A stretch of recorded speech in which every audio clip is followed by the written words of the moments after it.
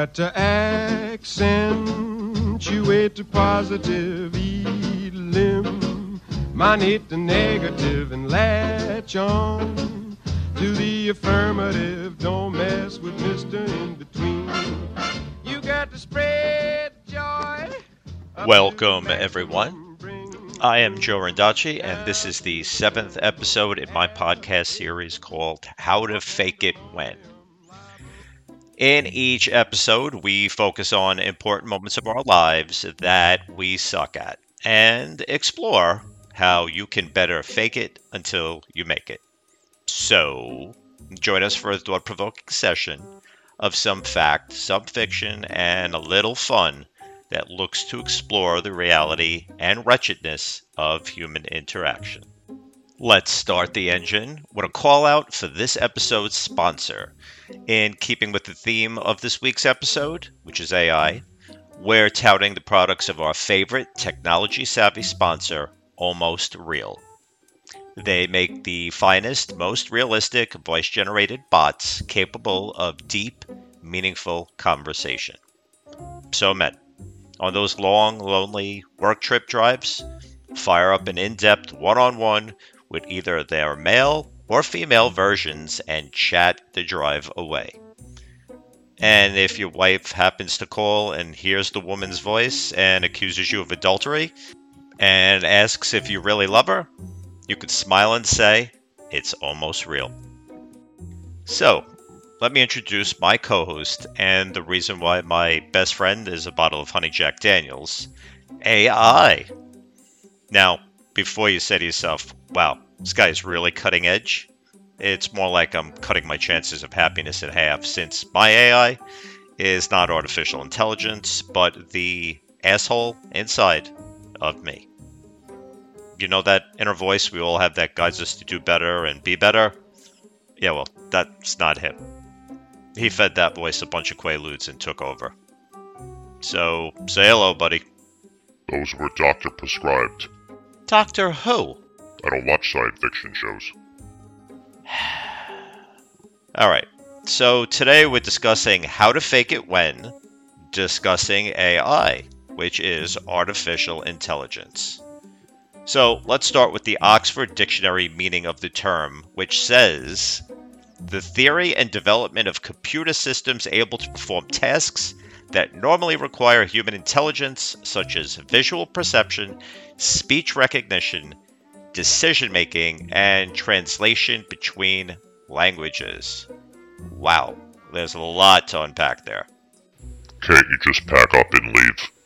Don't tempt me. So artificial intelligence has a long history and a long journey that spans back to the early days of math. Nobody said there would be math here. Well, we have to start somewhere relevant. So around 825 BC, there was a mathematician named Muhammad al-Khwarizmi who gave his name to what he created at the time, which was algebra. If you're asking what does this have to do with the Terminator movies, well, hang tight, because this guy also lent his name to what we now call algorithms. See? Starting to put two and two together and get how it equals when you sneeze. Facebook knows to show you ads for cold medicine. Algorithms. That's right. The data about patterns. Pretty creepy, huh? So, while I could rattle on other wacky scientist names and bring up more bad memories of boring classes from high school, let's jump ahead. Far ahead to 1930s. This is when the study of neurons in the brain led to the modern-day mad scientists trying to figure out how to mimic that on a computer. You know, everything on computers is really by simply applying voltage to a circuit. When applied, we call that bit a 1, and when there's no voltage, that's a 0. That's it. So 8 bits make up a byte. B-Y-T-E. What's 4 bits called? Thanks for setting that up. 4 bits is called a nibble. Seriously, you can't make this geek stuff up. Then it makes something more interesting up. If I fall asleep, you fall asleep. Look, bite this. So, by the time the 1940s and 50s rolled around, more and more universities were testing out a machine's ability to exhibit intelligent behavior indistinguishable from a human. And remember, while nowadays we may all carry supercomputer phones that we use to play Candy Crush and watch cat videos, back in the 50s, it took rooms of big, expensive computers just to process simple data. Hell, we didn't even send the first text message till 1992. Do you know what was texted? Merry Christmas. You never answer my texts. Well, stop sending emojis that I think has some weird, dirty sexual meaning. Let's get back on track. In 1956, we got the beginnings of two great futures. Elvis was unleashed on the world, and at Dartmouth College in New Hampshire, a summer workshop class coined the term artificial intelligence. The birth of AI, baby. And then things really started to rock and roll. A term called game AI came along, and checkers and chess were the earliest forms of it. So that was your first real gaming AI stuff.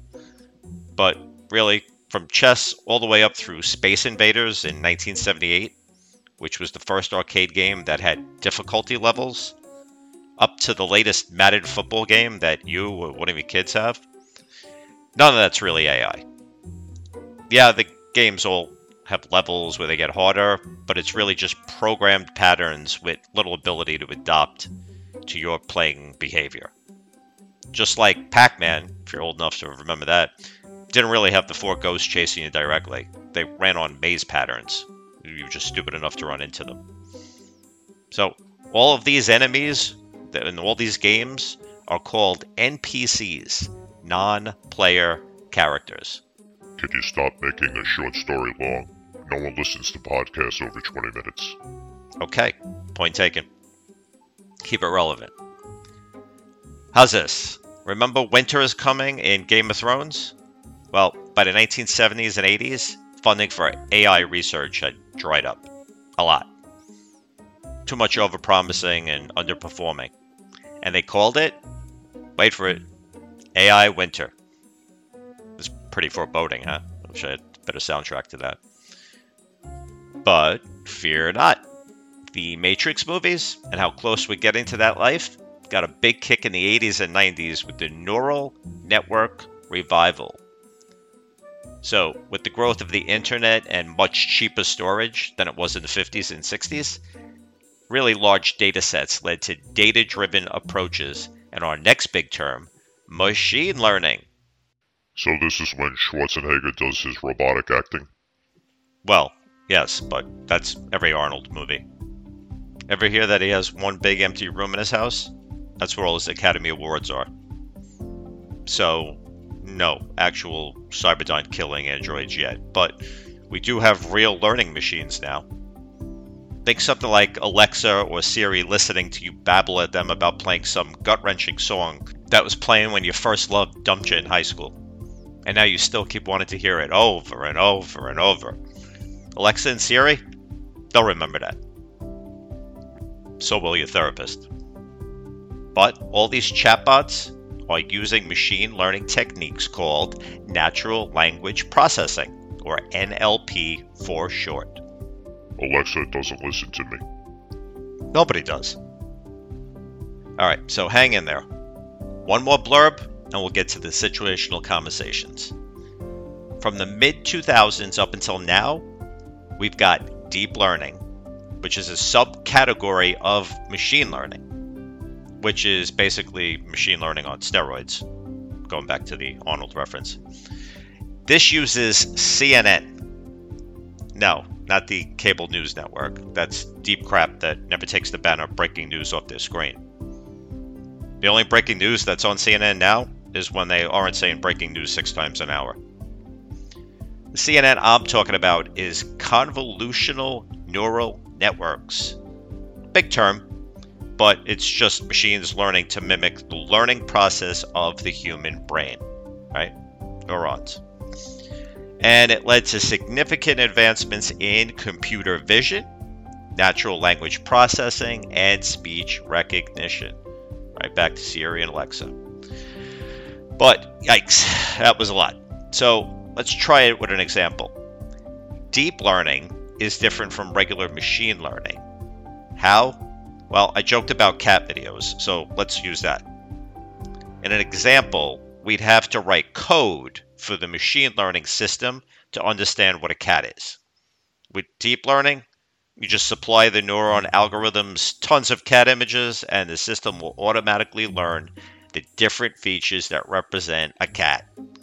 Seriously, feed them about 10,000 pictures, and they'll tell you every type of cat.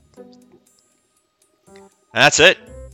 So, AI is built on ML and DL. So, screw Elon Musk. You're now ready to lift off to space on your own rocket of knowledge. Are we there yet? Yes, we are. And that was a lot.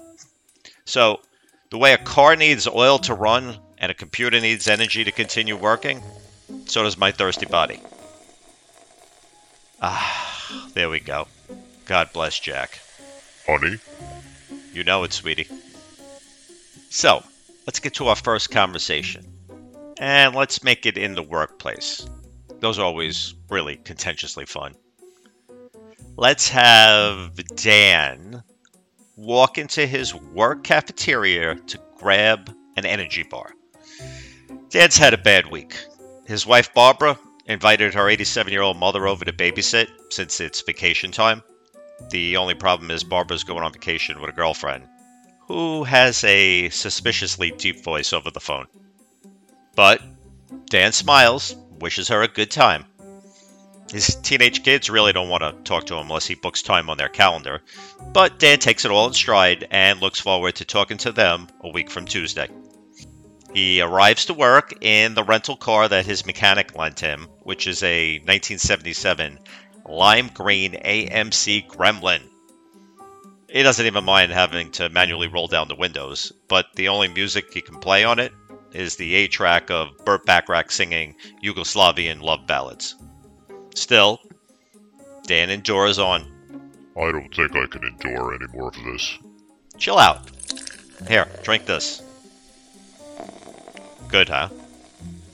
So, Dan buys his energy bar out of the vending machine and is about to slip out of the cafeteria when Gilbert, the Lord of the Geek Nerds, blocks the route out.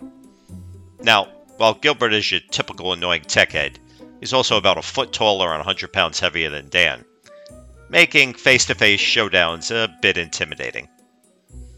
So, Gilbert looks down at the energy bar and sneers at Dan. He wanted it.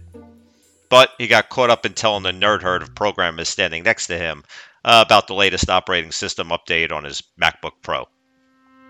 Something about hidden naked emojis. What can I tell you? They're geeks. So, Gilbert's mad, and a bit of an ass even when he's not mad. And he's looking to mock Dan in front of the whole no-bod squad. So, Dan, nice lemon of a car out there. You took the space in 2 spots when you parked it. Maybe you need an autonomous one so you could hide your face under the seat. Or am I wrong, Dan? Now, Dan could fake a heart attack or something so he doesn't have to face this barrage of insults. But, luckily, he knew he was handed a car with more recalls than Charlie Sheen's toupee, so he knew he had to be prepared for someone talking smack about it. So, Dan utilized tip number 1. Be proactive, not reactive. So, Dan's not stupid. He knew this abomination of a vehicle was going to be a problem, so figuring Gilbert would be the one that had something to say, Dan purposely parked next to his car and took the 2 spots up. And since Gilbert's a giant geek in height and brain, Dan figured he'd make an egghead comment about it, which he wound up doing. So, Dan Googled smart vehicles and tells Gilbert that AI and machine language are used for object detection algorithms in autonomous self-driving cars. So, while they collect and analyze object data on the road and make pretty damn accurate decisions like accelerating, braking, and turning, they still aren't smart enough to know why his mother spent most of her high school years in the backseat of a lot of cars. When the Geek Squad starts laughing, Dan runs around, or under Gilbert's legs, and heads for the lime green gremlin like the day is over. Because like the song goes, it's 5 o'clock somewhere. So, mother jokes and run, Forrest, run? That's your advice? Yeah, screw him. He never liked me. Dan, anyway. Moving right along to scenario 2. Wait, let me do this one. What? Are you crazy? It's using AI, right? It's right in my zone. Your zone? Your zone is my towaway zone. When I'm somewhere I shouldn't be, get me the hell out of there. Please. Fine. Go ahead. Okay, good. Let's make this about a guy named Joe. Really? Really?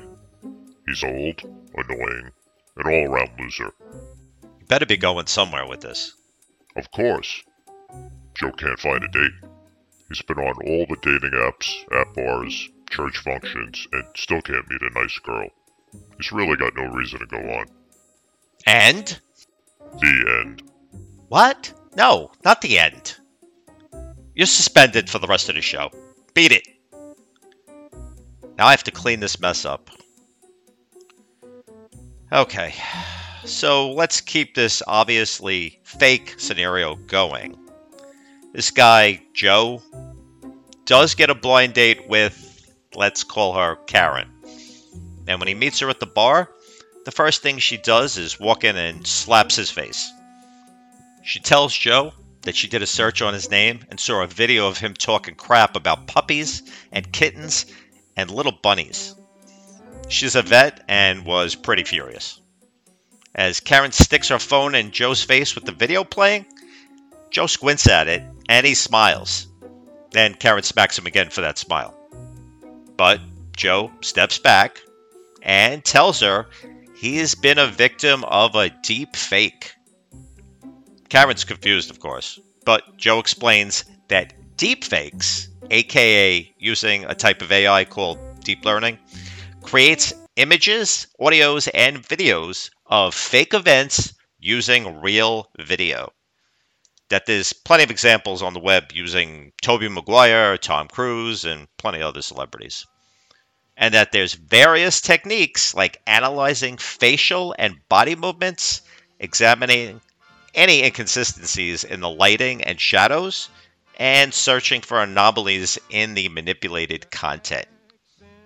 Then Karen slaps Joe one last time for using big geeky words. But she gets the point and cracks a little bit of a smile. And they live happily ever after. That's not how that date ended at all. Shut up. She said she's busy. So, tip 2, keep an eye on all your social media and lock it down to just people you know. Because if you leave it too much open to the public will look to shut you down. And tip 3 is never give airtime to a cranky inner curmudgeon. Hey. And that's the end of our 7th session. So, by applying these useful tips with a little time, effort, and practice, you'll never feel cornered or not in control of any conversation again. No thanks to my AI today. Making that deep fake of you was a lot of work. And thank you, my listeners, for sharing your time with us on our 7th podcast. Please follow us and spread the word that no matter how crappy your day is going, no matter how much you'd like to run screaming from a nerd herd using way too many $100 words, relief in the form of a little bit of fact, fiction, and fun is only a click away. Later all.